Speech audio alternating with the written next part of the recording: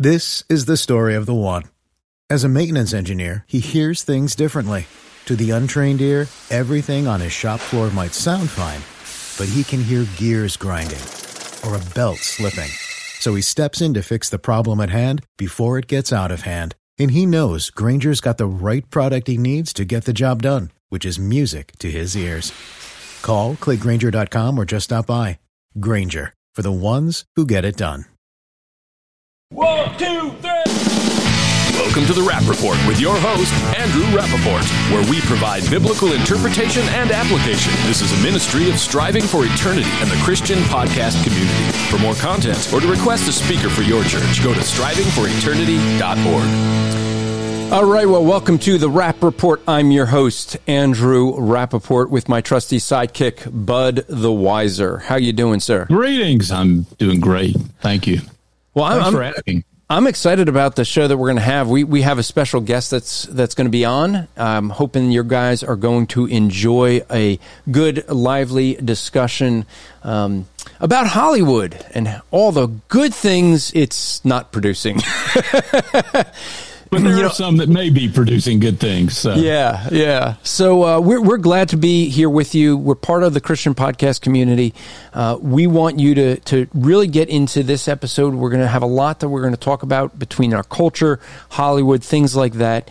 And this is an interesting thing. But before we get into that, let me just mention that we're part of the Christian podcast community. We don't mention a whole lot about that often enough. But we're going to be getting together. Bud, you and I are going to get to see each other once again. We're going to be at the G3 conference, and we have a number of podcasters that'll be represented down there. We have about at least 10 of our podcasters that will be down there. Some of them have different booths that they'll be having. So, we have... I'm thinking it's about 10 podcasts, about a dozen podcasters that will be represented there. So if you're down at G3, come check us out. I know I'll probably be sticking around. I'll be hanging out, helping out Justin Peters. He'll have a booth down there. So if you go to the Justin Peters booth in the exhibit hall, you may find Justin or I. But you'll see, I know that Stop and Think About It podcast will be having a booth under... I'm trying to remember the name of their ministry. It's a street fishing, I believe is what it's called. But Phil Sessa usually has a booth. Nathaniel Jolly will have a booth for his podcast. Those are ones I know that are going to be having booths. But Bud will be there. I will be there. Justin will be there. Do Theology. Jeremy and Ken will be there. Chris Honholtz from Voice of Reason Radio will be there. Anthony Silvestro, who is with me on Apologetics Live, will be there. Nathaniel Jolly and Eki will be there. Bud Zone will be represented, the Bud Zone podcast by you, Bud. So there you go. This is a great way to get to meet some of the people that you have been listening to on your podcast apps. So I hope that you'll come down, meet us at G3. That'll be a lot of fun. You could look for Mr. Bud. He'll be the guy that looks like Santa Claus. We'll dress him up in a red suit. He's got the beard for it. Because I didn't get one the last time. Are you still going to be autographing those pictures of yourself and hand? Because No. I'm autographing pictures of you. Oh. Did you really think you're going to use a joke on me and I'm not going to turn it around quickly? Come on. I'm on your team, man. Hey, listen, let me tell you how this interview turned about before we bring our guest on.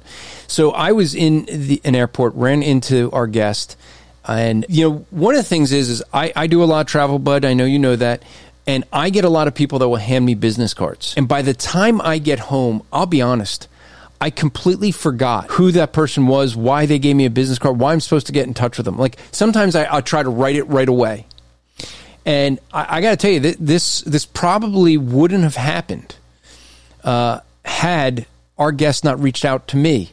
And he basically was like, hey, I got your business card. I'm sorry. I do a lot of travel. I couldn't remember why we were supposed to get together. And so we started to dialogue back and forth on email, having some good exchanges. And I just was like, this is going to be a great interview. Just a lot of fun, I think. And so what I'd like to do is go to bringing in our guest for an interview. So hope that you guys enjoy this. Let's bring in our guest.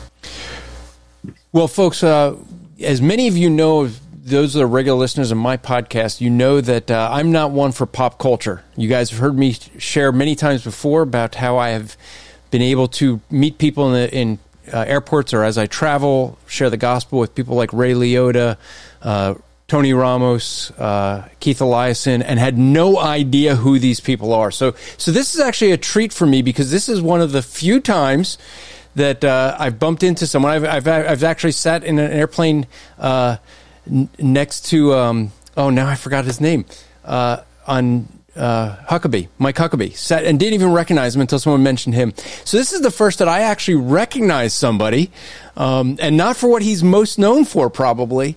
But I was in an airport. I ran into, I saw someone. I said, "Yeah, it really looks very familiar." I pulled my wife aside. I said, "Hun," I pulled up the IMDb. Said, "Doesn't this look like him?" She's like, "Yeah." And I knew you from God Is Not Dead, but you're most known for your role as Hercules. Welcome to the show, Kevin Sorbo.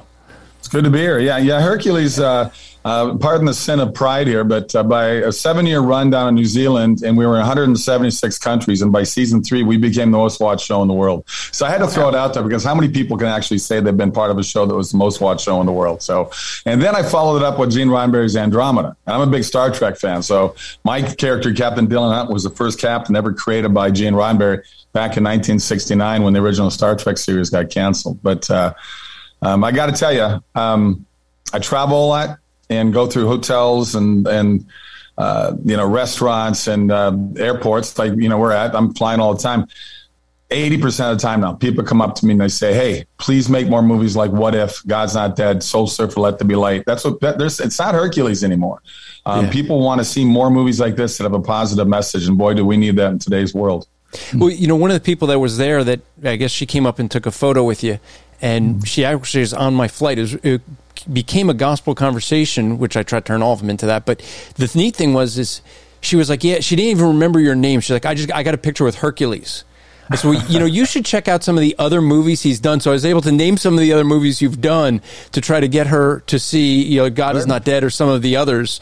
And you and I have some mutual friends with Ray Comfort and some other another actor that, Kirk Cameron, who used to live up where you used to live. He was just down the road from me. Yeah. His kids and my kids run the same track team together and all that. So, I've known Kirk a long time.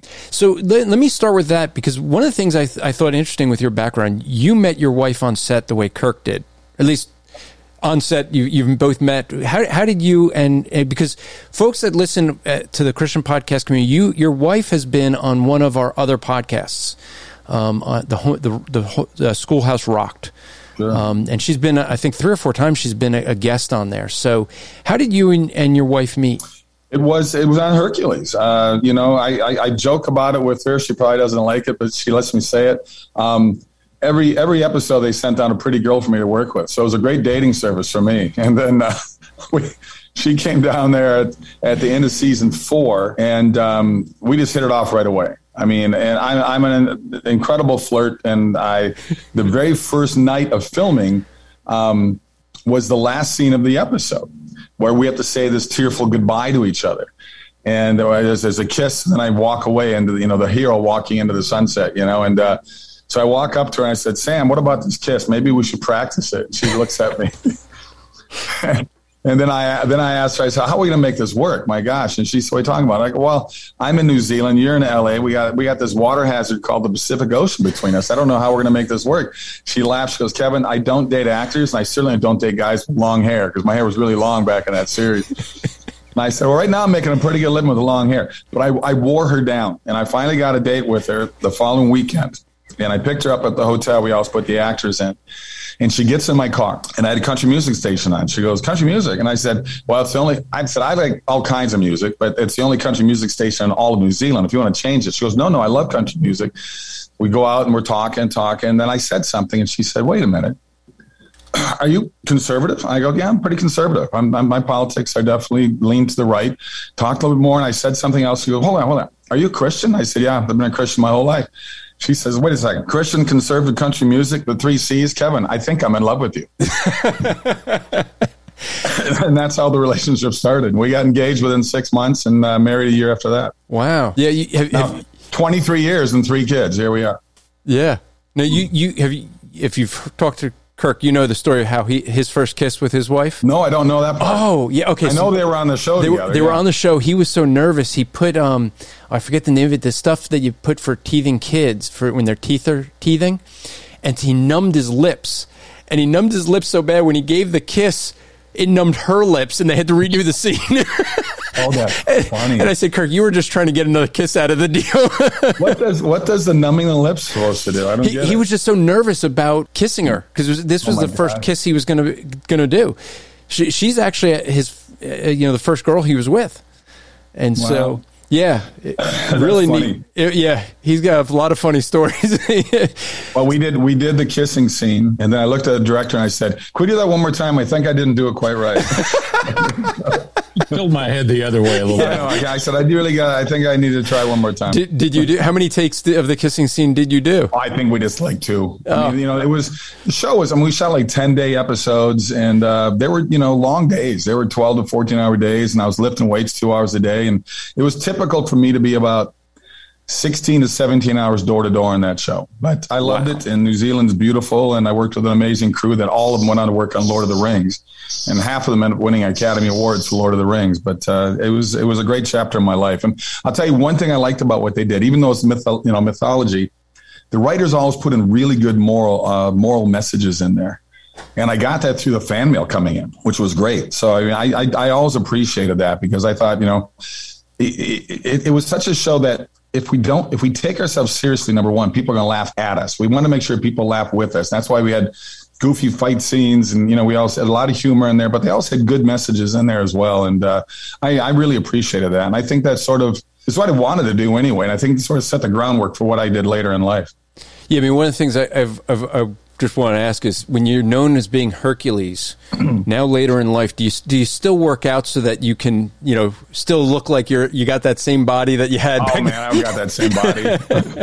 I mean, the show finished 21 years ago. I shot that series all through my 30s, so you can figure out my age now. But I still work out every day. I just got done working out here about an hour ago, and I love to work out, but it's hard. I could not do probably 60-70% of the stunts I used to do on Hercules, but I'm still love to stay in shape. Well, you're known for being having a good hard work ethic. I mean, it was interesting when I went on to IMDb to see some of what your work is.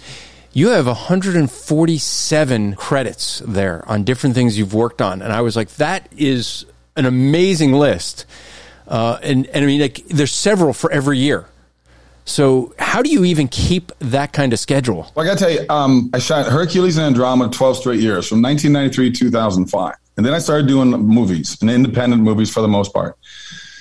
I started questioning people on the set because I got tired of the hypocrisy and the attacks on conservatives, on the attacks on Christians and all that. So I just got tired of saying, okay, I'm not going to sit in the corner here. Let's talk about this without being, confrontational. I said, well, why do you feel that way? And it got out, and it became more and more me posting things on Twitter and Facebook. My wife said, it's going to hurt you. And sure enough, my agent called me in about 10 years ago and said, we can't work with you anymore. I went, why? Well, it's because you're conservative and Christian. That's tough in this business. People don't want to work with you. And I went, wow. I'm in an industry, as you know, and you've heard this yourself. You don't have to be in it. They're the ones who scream for tolerance all the time. Yeah. You've got to be tolerant of this, of that, of the other thing. Freedom of speech. It's all a one-way street with these guys. And I told them that. And I said, well, it's sad, guys, because I don't harbor that kind of anger and hate that you guys have towards people like me. I mean, Christianity and conservatism in Hollywood is like being a double leper. So this is what I got to deal with. And I formed my own company, and I just started doing my own movies. And people started calling me independent movies. And it just sort of fed on itself. And so I've been shooting about 4 movies a year on average. The last 3 or 4 years, I've really gotten into documentaries, which I love doing as well. Just finished another one. I did one called Before the Wrath. It's on the Book of Revelation. I highly recommend it to people. It's a wonderful educational look at the rapture. And the same guys came to me now, and they just finished filming. I'll be narrating very soon that one as well. It's called Eating with the Enemy. I love that title. It deals with the Last Supper. So that's going to come out around Christmas time. Easter. So I'm staying busy with that kind of stuff, and I'm prepping right now. Just last night reading the script, making notes on the next Left Behind movie. We're filming that up in Canada, and I'll be directing and acting in that one. So I hope people will be looking for that sometime next year. Yeah, and when we met, you also said you were doing a documentary in Israel. You were going to be going to Israel? Do some filming? Yeah, it all got moved around because the craziness of COVID. It's like fear is such an amazing weapon, and they're using it at every level against us to, make sure that people can't have a life anymore. But so now we're shooting. I think it's going to be mid or late January because they just discovered through an archaeological dig the oldest temple they've ever found. So we're going to be in Jordan for that and a little bit in Israel. And I've got another one that I shot there a couple of years ago called Against the Tide with John Lennox. So I highly recommend Against the Tide. Go to againstthetide.movie. And the other one's beforethewrath.com. So check those out. But Against the Tide is with John Lennox. He's an apologist, retired math professor. So you know who he is. He's a great guy. And we spent 3 weeks in Oxford, England, 2 weeks in Israel. And I play the guy that, questions that a Christian would ask, an agnostic, and an atheist would ask. So, I mean, he just takes over from there. I just throw these questions at him as we're walking, following in the footsteps of Jesus. And it was a really good documentary. It's about proving God in a world of science. And once again, it's called Against the Tide. Yeah, he's really good as an apologist. Great guy, yeah. I mean, you mentioned in Hollywood. I mean, this was the thing I remember, talking with Kirk about is, what's it like being someone in Hollywood that's worse than being conservative, having the Christian label?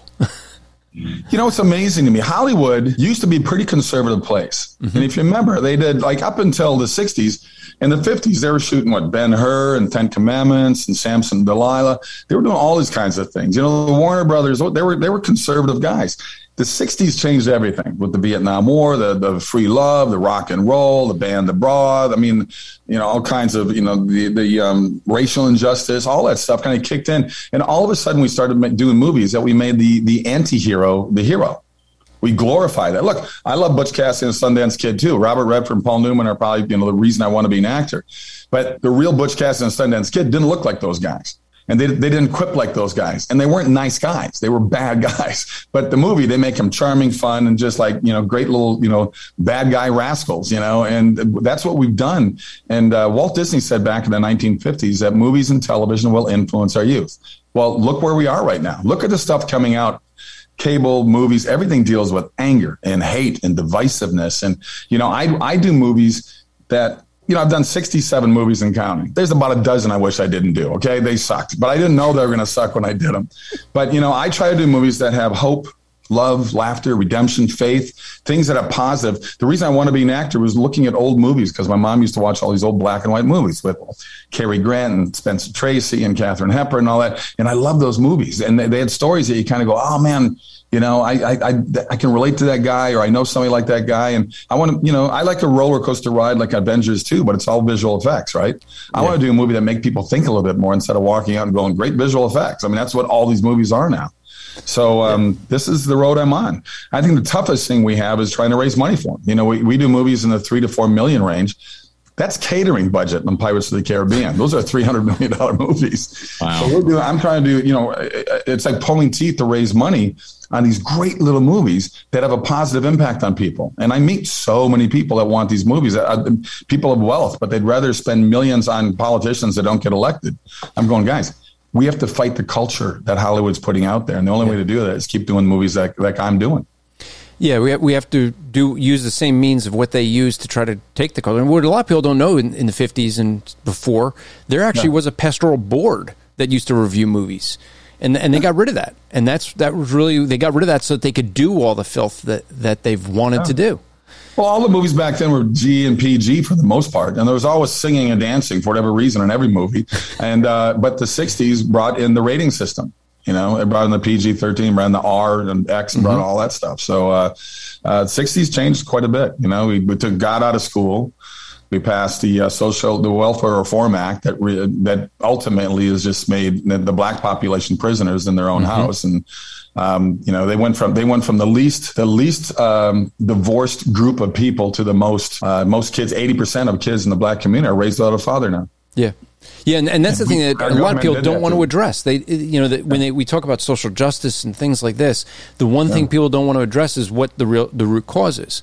The root cause, and this is irregardless of how much melanin you have in your skin, it has to do with your upbringing. You raise in a single mother home. Most of these single mothers are working 2 jobs just to try to make ends meet. They don't have time for the children. Who's raising the children? The TV, the gangs. It's So, and next week or actually this week on Apologetics Live, my other podcast, we're going to have 2 guys that were in gangs that are now in full-time ministry. One of which you may know, because I know you know of Living Waters, is Emil Zwane from Living Waters, Ray Comfort's son-in-law. And so...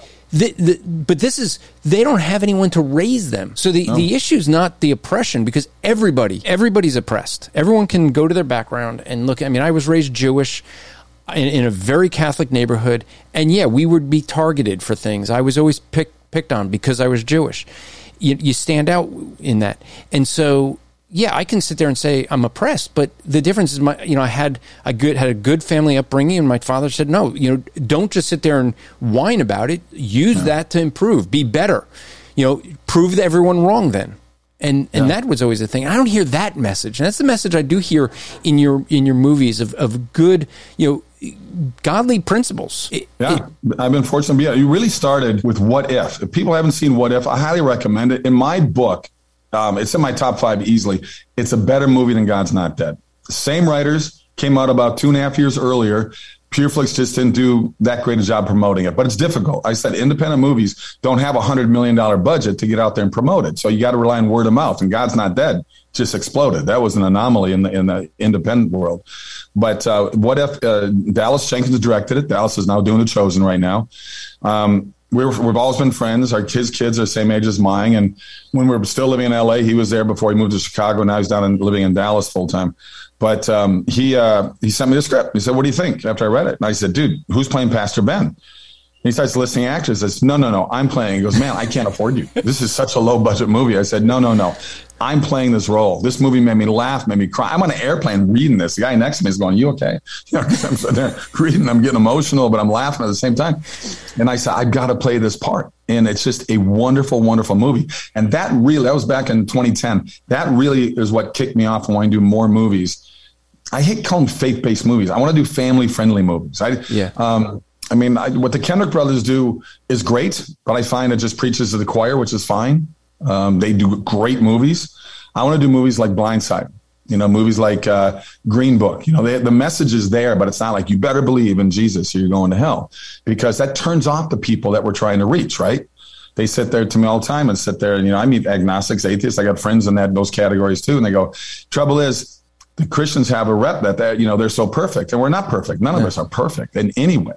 So I sit there and go, okay, let's do movies that have a positive message out there without all the hate and anger, but reach out to people and sort of sneak up on them. My latest movie, Miracle in East Texas, is coming in theaters in February next year. And it's a wonderful true story set in 1930 about 2 con men played by myself and John Ratzenberger. They would go through Oklahoma and Texas, wooing widows out of their money on fake oil wells. True story, right in the heart of the Depression, 1930. They get to Kilgore, Texas. They strike oil, largest oil fund in the history of the world. I'm not giving anything away. The title is Miracle in East Texas. It's a wonderful, we had 10 film festivals and it won everything from best romantic comedy to judge's favorite to best faith-based film. I love it that they couldn't pigeonhole it because it's the message is in there, but it's not like in your face. It sort of sneaks up on you as the movie goes along, but it's a wonderful movie. So I hope people will support that movie when it comes out in February. Maybe we should talk in February when it comes out. Yeah, I'd love that. So now, out of all the projects you've done, right, which we've established our number, what would you say would be your favorite? I love Let There Be Light. I think because I also got really close to it because I directed it as well. My wife wrote the original draft. Dan Gordon in the rewrite. Dan Gordon is an amazing writer. He was nominated for an Academy Award, original screenplay. He wrote Hurricane, Denzel Washington's movie.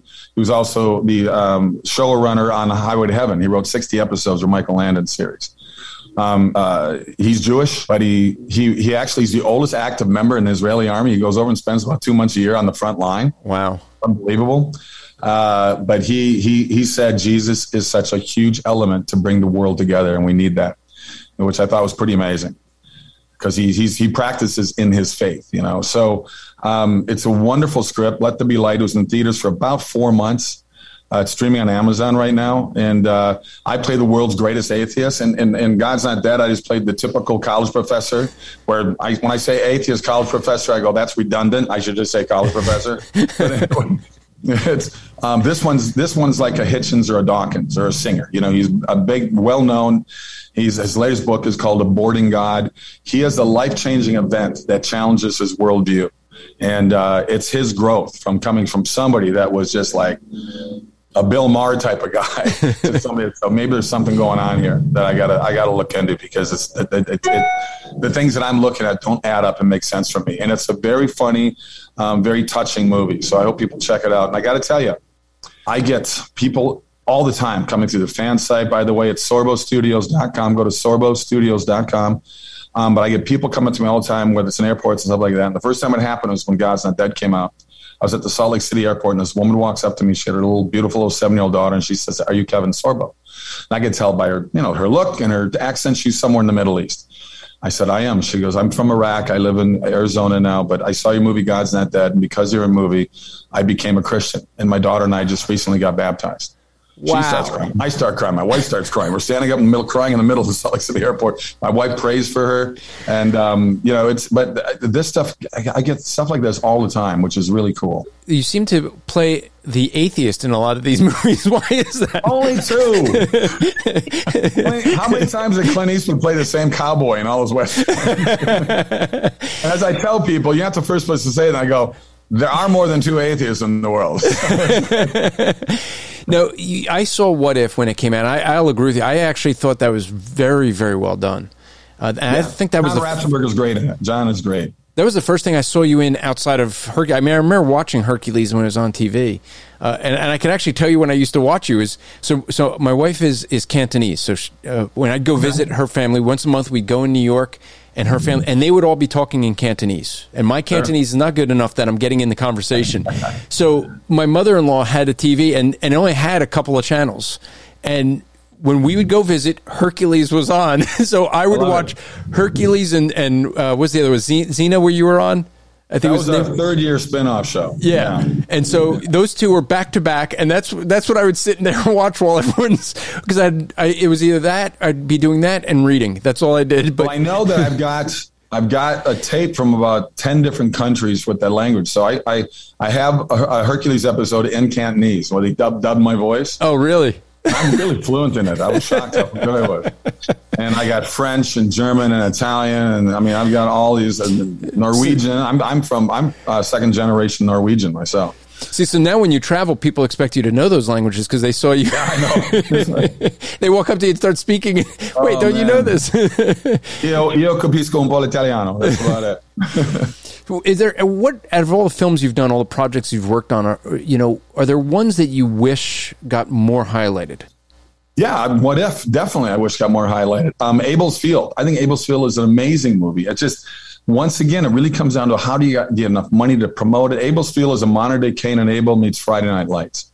It's a wonderful movie. We shot it north of Austin, Texas. It's just it's a touching movie. I play a guy that's pretty much just a wanderer. I mean, the credits said then a stranger. You never find out my name, and he becomes the tender of a field. He says his name is Abel, but it's really not Abel. That was his brother's name. And he's been all these decades later. He's just been traveling, and he knows God has forgiven him, but he hasn't forgiven himself for the things he's done in his past. And what he did to his parents, his family, and how he left. And it's a very touching movie. So I hope people get a chance to check that out. I got another one that was in theaters recently called The Girl Who Believes in Miracles. Wonderful little movie with Mira Sorvino and Peter Coyote. And it's about a little girl, 9-year-old girl, that at church her pastor says, if you have the faith of a mustard seed, you can move a mountain. She takes it to heart. And the faith of a child, right? So things she prays for. She's not walking on water, but little things that happen around her little hometown. People are going, what's going on? And it's just a wonderful, touching movie about faith and about finding that redemption. Because I think right now, I look at Antifa, I look at BLM. Do you think those people out there rioting, going on streets and destroying buildings and attacking people who own those build businesses, if they had any biblical principles in their lives, would they be doing what they're doing? Of course they wouldn't be. But, we're becoming more and more secular in this country. We went to Europe couple of years ago before the whole shutdown. And I had 3 speaking events. I had one in Zurich, one in Munich, one up in Brussels. And I looked at my wife. I said, look, these are 3 different weekends. I got 5 days off each week. Let's take a month off with the kids. Because I lived in Europe for 3.5 years. My wife was over there around the same time I was. Also at the same time, we never ran into each other, even though running the same circles. And all the churches now in Europe, they're just museums or they're discotheques. Nobody's going to church anymore. Yeah. And we're well on that road in this country. But over there, it's like, forget about it. It's just sad. And it's disappearing very quickly. And we are, you can see what's playing out in the world right now and what's happening. And here we are with all these shutdowns and the fear being a weapon that's controlling everybody's lives. Yeah. I mean, we look at Romans 1 and people always ask, are we going to bring on God's judgment? No, we're not bringing it right now. We're in God's judgment. And I think that's what is so phenomenal about some of the work you're doing is saying, okay, let's not, I always appreciate people that don't sit there and go, oh, woe is us. We're being oppressed. We're being, made fun of. Whatever. But you're producing films to say, let's give a different message. Yeah. It's a needed message. I mean, it's such in contrast to what we're seeing in our culture. I mean, the last 18 months, if that hasn't convinced people that we're under God's judgment, that they need to wake up. Yeah. People need to wake up. People need to speak up. I find everybody, we're at a serious tipping point right now. And I really believe America still, for the most part, is more conservative than they are liberal. Oh, yeah. But because of the press, because of movies, because of our politicians, the beating down over and over and over again, people are afraid. Open up your bloody mouth. If you're going to worry about being oppressed, if you're worried about being, taken off of Facebook and Twitter, they're going to take you down eventually anyway. So you might as well start speaking up now and waking up to the fact that this country is becoming a totally different place than what the founding fathers made it up to be. We were founded on Judeo-Christian values, and now we're sitting at Ivy League schools that have been around for hundreds and hundreds of years. The students saying, we got to take this God stuff down on all the buildings now. I mean, it's just, erasing history does nothing. Every country has good and bad history. Every country. And to sit there and rip down statues and rip down, I mean, this is why we're going to be repeating history, because we're trying to get rid of it. Yeah, I mean, it's we are living. We're saying people need to wake up. They talk about being woke. They're asleep. I mean, they're totally not realizing what's going on. I grew up a generation after the Holocaust. I grew up going to Hebrew school 3 times a week, and then on Sunday. It was something where we were taught what the Holocaust was. We were taught so we could recognize the signs because, we were always being told by the rabbis and the teachers, it's going to happen again. You got to know how to see the signs. And I've been saying this for 2 decades. The signs are here. It's just not going to be the Jewish people anymore. It's going to be the Christians. And we're seeing it. And the fact is, we're seeing the same behavior that happened countless times before, shutting down any speech you don't let me.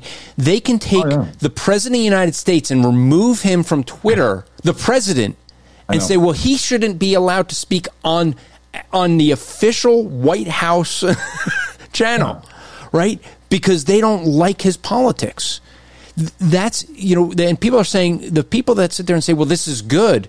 Well, you're going to say it's good until they silence you. They're just silencing the conservatives now.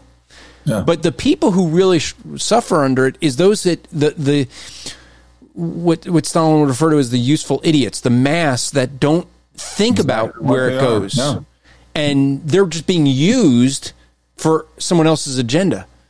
Yeah, well, Lenin even said back, during the Bolshevik Revolution years, back in 1915 to 25 and stuff, he called them useful idiots, right? I used to call them. And he said the main thing, the best way to control people is through education. Well, hello, what are we doing in our public education system right now? It's been going on for decades, but it's just accelerated the last 10 years. And COVID really opened up to families, which I wish they'd wake up to see what are they doing. Why can't we put cameras in all the schoolrooms? What is it that they're hiding? It's ridiculous that they can't have cameras in there. We got cameras in the White House. We have cameras required for all the police. Oh no, cameras are everywhere, but don't have it in here. We don't want people. We want to indoctrinate your kids and teach them about having sex at 9 years old. I mean, it's crazy what we're doing in this country, and we're allowing it to happen. People, please wake up, because it's stupid. I mean, talking about the cancel culture. I don't know who these punks are, but I mean, I've already been losing jobs left and right, speaking events and appearances, because maybe 5 people call in, no, if you're that jerk there, we're going to do this. And they listen to them and they cave in. Yeah. And these guys now have control over my life. Why can't they know who I am? Why can't I meet these people face to face? Not looking for a fight. I would like to have a conversation. Yeah. Seriously, I'd like to have a conversation. Okay, why do you hate me? Why do you want to take me down? Why can't I have a voice, but you can have a voice? Honest to God, I think if you did a profile on these people, you're going to find them, they don't like themselves. They're unhappy with their lives. They probably came from broken homes, broken relationships. They look in the mirror and there's nothing but disdain for themselves. So, misery loves company. That's why I want to drag all of us down in that hole with them. That's the only way that makes them feel better. It's just fueling that anger and that fire, which is just sad to me. I mean, we should pray for these guys. And at the same time, I'm like, what a bunch of bozos. And it's crazy. It's unfortunate. Well, that's something I wanted to ask you, Kevin, because you alluded to it earlier, the hypocrisy of Hollywood that should be tolerant and embrace all things, but yet they don't. When it comes to the hostility against Christians, do you think that it is primarily driven by an atheistic worldview? They just hate God and therefore they hate you? Or is it because you represent a certain sense of morality that they don't want to have to be faced with because they want to embrace their debauchery? Or is it maybe a mix of both? They hate God, they hate the morality. I think it's a combination of both those things easily. When Let There Be Light came out, which I told you guys about, we opened up number 2 per screen average up against a $300 million Thor Ragnarok movie. Okay. Here's a little $2.3 million movie that we're number 2 per screen average. I got a call the Monday after opening weekend from Netflix. They called me and I had 3 meetings with them at their offices in Hollywood. Okay. And they said, we want to work with you. We want to open an inspirational division. I said, great. I got the product. I got the scripts. I got TV series. I got everything. Sent them the stuff. They're going, I don't know. And then my last meeting with them in person, I just said, guys, get past your ideology. What do there's 80 million households out there. There's 80 million households out there that want the kind of product that I put out. Why don't you just laugh all the way to the bank to a stupid Christians, okay? But why don't we? It's weird. It's like it's called show business, not show. It is a business. Yeah. They can scream socialism all they want, but it's capitalism that made Zuckerberg a wealthy guy, right? And Bezos a wealthy guy. But I love these billionaire socialists because they can live like socialists, but they don't. They live like capitalists. So the pragmatism of profit only stops when it becomes Christian. Their goal right now is to destroy the middle class, and they're doing it. They recommend. Yeah. They said that 65% of the businesses, small businesses, will never come back now because of the COVID shutdowns. Yep. Because Costco was something that we needed to have out there. But like the mom and pop grocery store for 60 years and 3 generations of families, they had to close that down. That wasn't essential. But Target was essential. Come on, guys. It's so blatantly obvious what they're doing here. And once again, people need to wake up. They created many new billionaires with COVID. And you look at a guy like Bezos, who he gets divorced, loses half of his wealth, and within 1 year of COVID, doubles. And by 18 months, he's tripled what he was worth. Okay. Yeah, because everybody's going to Amazon ordering online because they don't want to go in the store because they say, stay home. I think I just read that he bought 600 acres on the island of Kauai. I wouldn't be surprised. Him or Zuckerberg, one of those 2 guys. I'm going, oh, okay. Well, you have Black Lives Matter, who they say they're trained Marxists, and what have they? They now have millions of dollars in homes, not homes, because they had to have many. I printed out their manifesto, and they took it down since then. Yes. They agreed to being Marxists. They said they want to get rid of God. They want to break up the nuclear family. I mean, everything is there. And people sit there, Coca-Cola and all these Delta. I mean, people throw millions of dollars at these guys. They don't want to be called a racist. So here's the thing. And we did several shows dealing with their principles and whatnot. But here's the thing. They've raised over $2 billion. And yet their organization has supported $2 billion of insurable damage in the cities. Yeah. And, they're being sued. The national group is being sued on the question of where's all the money going because the individual states are not getting it. It's amazing to me that something that evil is able to raise kind of the money they're raising. That's all it does is spread more evil and hate. And here I am begging to get $2 million to make a good movie that has a positive thing. I'm not whining here, but it just blows my mind how the culture has changed into such a satanic, evil arena of hatred. But anyway, guys, I got to wrap this up. No, we appreciate it. So how can folks find out more about you? You mentioned the fan page. How can folks, check out some of the stuff that you're doing, get more involved in some of the movies you're producing? Sure. Well, there's kevinsorbo.net, but we've incorporated that into sorbostudios.com. So if you go to sorbostudios.com, you'll see all of my stuff. See all my wife's stuff. As you mentioned, she's a homeschool advocate. She has a lot of speaking on it. She's got books on it. Her latest book is called Words for Warriors, which is a really wonderful book as well. I did a follow-up to my book, True Strength, that we wrote together called True Faith. So people check those things out if they want to get an autographed copy. But more to come. I just finished the Reagan movie with Dennis Quaid. He plays the president. I play as pastor. And I mentioned the next Left Behind movie. So I'm staying busy, and knock on wood, guys. But God bless you guys. Thanks for coming on. Maybe we'll have you back. Maybe we'll have you back in February for your next movie. Love it. All right, guys. Thanks. All right. Well, I hope that you guys enjoyed that interview. Was that good, Bud? You enjoyed that? That was good. You didn't. I got to ask a question. You asked. You were asking something. Yeah. Hey, you didn't. You guys were animated. That was fun though. Yeah. I mean, he really is involved in a lot of stuff. Yeah.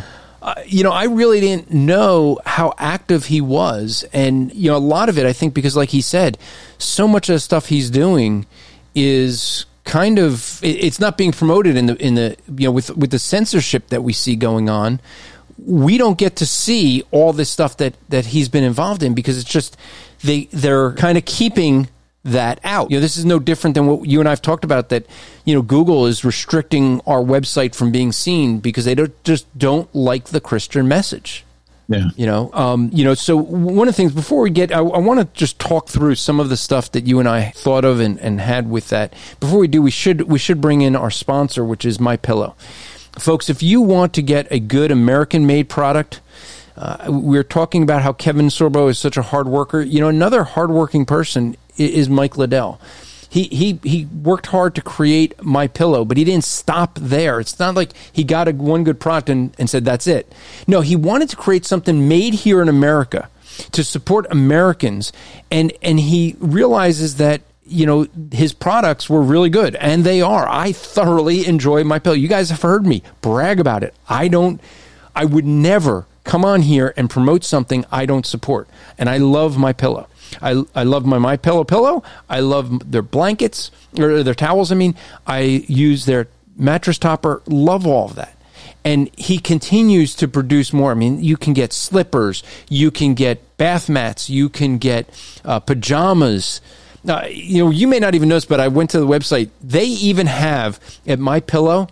They have I got hand sanitizer that they make, which is really good. I did order this. The neat thing with their hand sanitizer is it's not made from alcohol, and so it doesn't dry up your hands.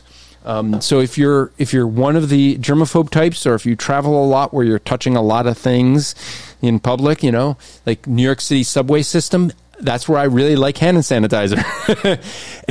But they also have something, like if you're bleeding, they have something to basically clot your blood right away. So if you have a bleed, and I was like, let me just try that. I got this stuff, and I cut myself shaving, and it literally wouldn't stop bleeding. And I sat there, stuck a Band-Aid on it, and like 3 days later, it's still bleeding. And I remember I was like, I got that stuff from MyPillow, and I opened that up, put it on, and it clotted up right away. I didn't know that. Yeah, it was like they have products. I'm like, I wouldn't even think of this. Like, you look at the pillows and you go, okay, they're using some of the same fill that they use in the pillows in the mattress topper. Makes sense. But then they got all these other products. Why? Well, sort of like what Kevin was just saying in the interview. They didn't just sit there and rest on their laurels. When all these things happened with the COVID and all that, he started making hand sanitizer. I think they were even making masks and PPE and things like that during COVID. That's pretty cool. But I did not know about, MyPillow and my coagulant. I didn't realize that was... Yeah, check it out. Folks, if you want to get great products and at the same time support Striving for Eternity, go to MyPillow.com, use promo code SFE. That stands for Striving for Eternity. And they are supporting us. It lets them know that you are supporting them and they continue to support us. Or you can call their 1-800 number they have for us, 1-800-873-0176. That's 800-873-0176. And use promo code SFE so that they know that we sent you, because that keeps them supporting us and keeps us doing shows like this. So let's talk about that interview we just had, Bud. That was really enjoyable to sit down and talk to. I to be honest with you, I did not know he was involved in that many movies. I know I've heard that he has a good work ethic. And I guess when, like he said, when he was doing Hercules, had to work out 2 hours a day, you're going to have to work out some serious hours to keep that physique he had. But at least he didn't fail in the physique as much as Arnold did. You know, I haven't, you know, now I've seen him in person, and he still looks like he's working out a lot more than Arnold does. It's very impressive. I tell you, though, really what impresses me, and we didn't get to discuss a whole lot that we'd like to, but we appreciate the time that he gave to us. But from a theological standpoint, we didn't get into a whole lot of that because there's just so many other obvious things that he wanted to speak to. What really impressed me, though, is the tenacity that he showed facing the hostility that he did in Hollywood, and even having an opportunity from a major studio that appealed to him, that we want to make more movies like this. But then they sort of, you know, they got cold feet because this faith narrative, this wholesome narrative, this doesn't fit what Hollywood's doing. Well, that didn't stop him. They obviously didn't take him. He's gone off and started his own. And so he's got all these projects in the works. Now, I understand a lot of them are small budget, but he's committed to it. He wants to get these out there because he's aware, just like we would be, that this is what the majority of Americans want for their children, for themselves. We don't want the filth and debauchery that's coming out of Hollywood. Well, I think, folks, I hope you were as encouraged as I am when we were talking with him, because the thing that I picked up is, here's a guy that's, you know, so many people that are saying, well, I got to get the vaccine because work is requiring it, or I got to do something against my conscience because I just don't want to upset the feathers, and, you know, people get, you know, ruffling feathers with a culture that's anti-Christian. So I'll be quiet about my faith. I'm not going to do things that might get me noticed. You know, what did he do? He's going to say, no, you know what? I'm gonna do dialogue. He's gonna ask people to start dialoguing with them, because here, as he said, Hollywood's supposed to be, you know, tolerant, and yet he's finding all the intolerance there. And what is he doing? He's not trying to shove it down their throats. He's saying, let's dialogue, let's talk about this. And they're the ones saying, no, you accept our way or it's the highway. And he didn't just go, okay, let me just do this to get along. I mean, he you know, in Hollywood, he could have had a much bigger career if he didn't promote his, you know, Christian values. So here he ends up coming in, and what do you have happen? You end up having him say, you know what? I'm not going to just sit on my laurels. I'm not going to just go along. I'm going to stand up for what I believe is right. And when they try to silence him, what does he do? He says, okay, we're just going to create a parallel system. It may not get as much attention. Folks, he can do this, and so can we, okay? Whatever work you're doing, we can sit there and say, if they want to shut us down, create that parallel system. Do whatever you're doing. Try to find a way to do it to promote the values you have.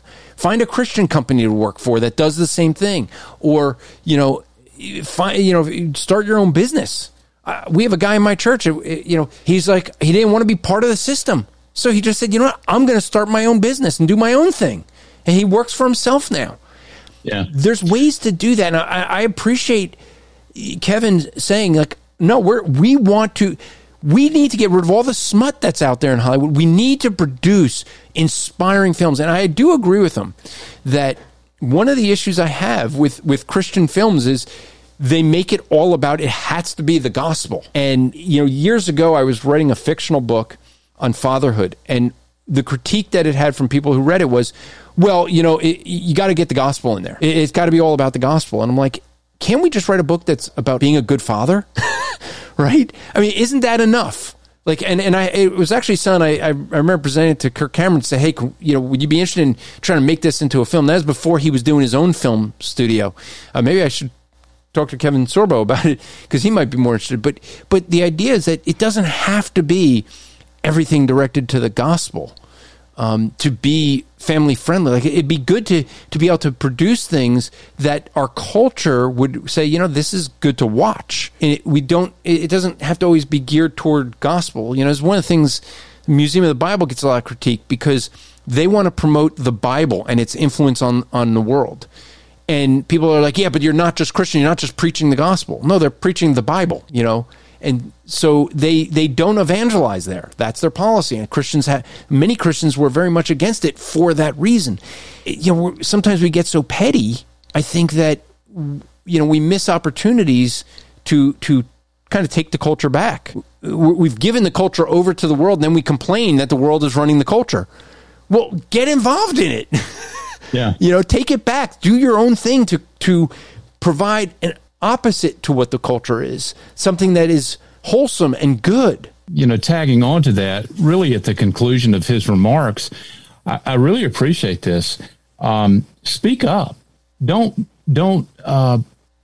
be fearful of hiding your faith, your values, out of a concern for being canceled, because ultimately, if you're watching what's going on, you're going to get canceled anyway. They are going to shut you down.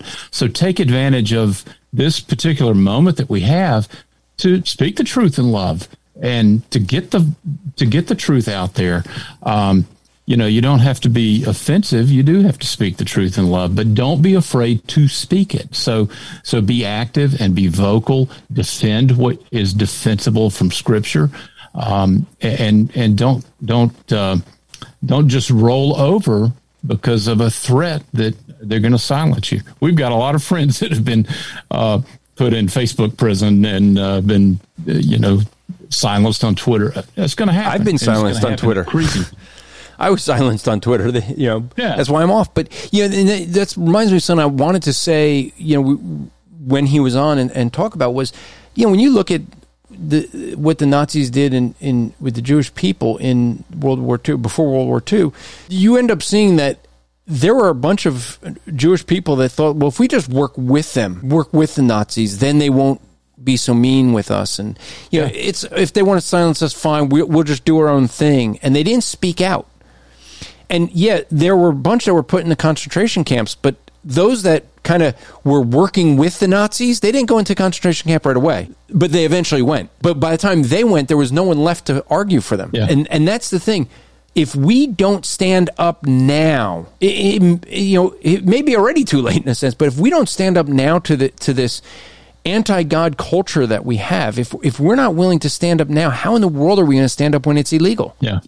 If we don't stand up now and make our voices heard that Christ is King, how in the world are we going to do it when, we're in a position that someone is saying, well, you can't speak this way? Yeah.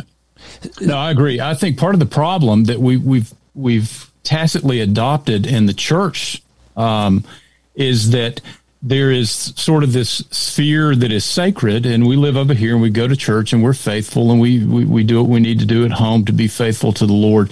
But then there's this other sphere out here that is secular, and it is dominant. When we enter that arena, then we have to be quiet. We have to be respectful because you're going to get canceled and the rules over there are different. No. You have to understand something. The sphere of the church, the sphere of the sacred, is overarching above all things. And why is that? Because the church is one of the things that we know is the pillar and buttress of the truth. We're the only ones that have the truth. And we have to be out there in society. We all have one creator. We all have one Lord. Some of us know him. Others don't. And the only way they may is by our faithful proclamation of his truth. So don't be silenced because of that sphere that you think is separate and distinct and discrete from the church. You can't do that. Be a faithful Christian in all the contexts in which the Lord has placed you.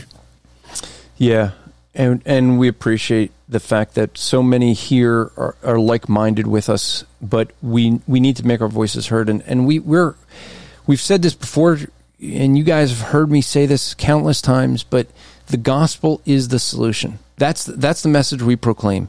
We don't just whine and cry about the culture, but look to the gospel as the solution. We need to be spreading the gospel.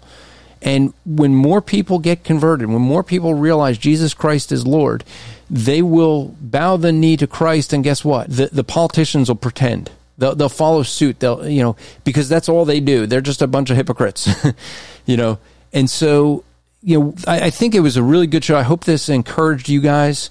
But, some lighthearted, but there was some real important things that need to be said there too. So as we wrap up, I just want to let you guys know, we could use your support if you want to have Striving for Eternity come out to your church, speak to your church. Remember, we target smaller churches, folks. We target the churches most people want to avoid. Why? Because 10,000 churches closed in 2020. Small churches. And that's the churches that are closing. Why? Because they can't afford to get the help to come in and disciple their people and train their people. That's what we do. We come into smaller churches to hopefully turn the tide of them shutting down. Give them the excitement of in God's Word, learning how to interpret God's Word, or evangelism, or apologetics, or deal with social justice, or one of the many other things that we have seminars on. If you'd like to check out our seminars, just go to strivingforfraternity.org, go to booking a speaker, and you can see all the different talks that we do, the seminars that we have. We'll come into your church for a weekend, train your people. Do a Bible Interpretation Made Easy seminar. We can have Justin Peters come out with us, and we do our Snatch Them from the Flames. We could do social justice, a whole lot of topics that we cover to get your people excited to get into the Word of God. And hopefully spark that church into starting to reach out into their community. That's how this is done. Folks, the world isn't going to be changed by big churches. It's by the little churches. And unfortunately, most of the parachurch ministries want to avoid them. We don't. We want to target them to help them, to get them, because that's where the change will occur, is a grassroots movement in small churches, sharing the gospel, discipling people. So if we could be a help to your church, please contact us at strivingforeternity.org. Another way you could support us is financially, so that we can go into the small churches, because they can't afford to have us come out. It's our monthly donors that do that. If you go to strivingforeternity.org/support, there you'd be able to find out the information how you can support us. And I know that, folks, we have a big impact on the internet. I understand a lot of stuff we do there. We train people through the internet. A couple weeks ago, I talked about, just some of the rankings we have. When you're giving it to support to Striving for Eternity, you're giving to, right now, as of today, we rank 165,000 in the world of all the websites. That's really, really high, considering 8 billion websites out there. We're 30,000 in the U.S. Now, just to give you a comparison, we compare against John MacArthur's Grace to You. Very well-known ministry. So where we are 165,000 in the world, they're 146,000 in the world. We're not far behind them. But they're 46,000 in the U.S. We're 30,000 in the U.S. The material we're putting out is getting out, and people are sharing that. And that's a way that you can help us.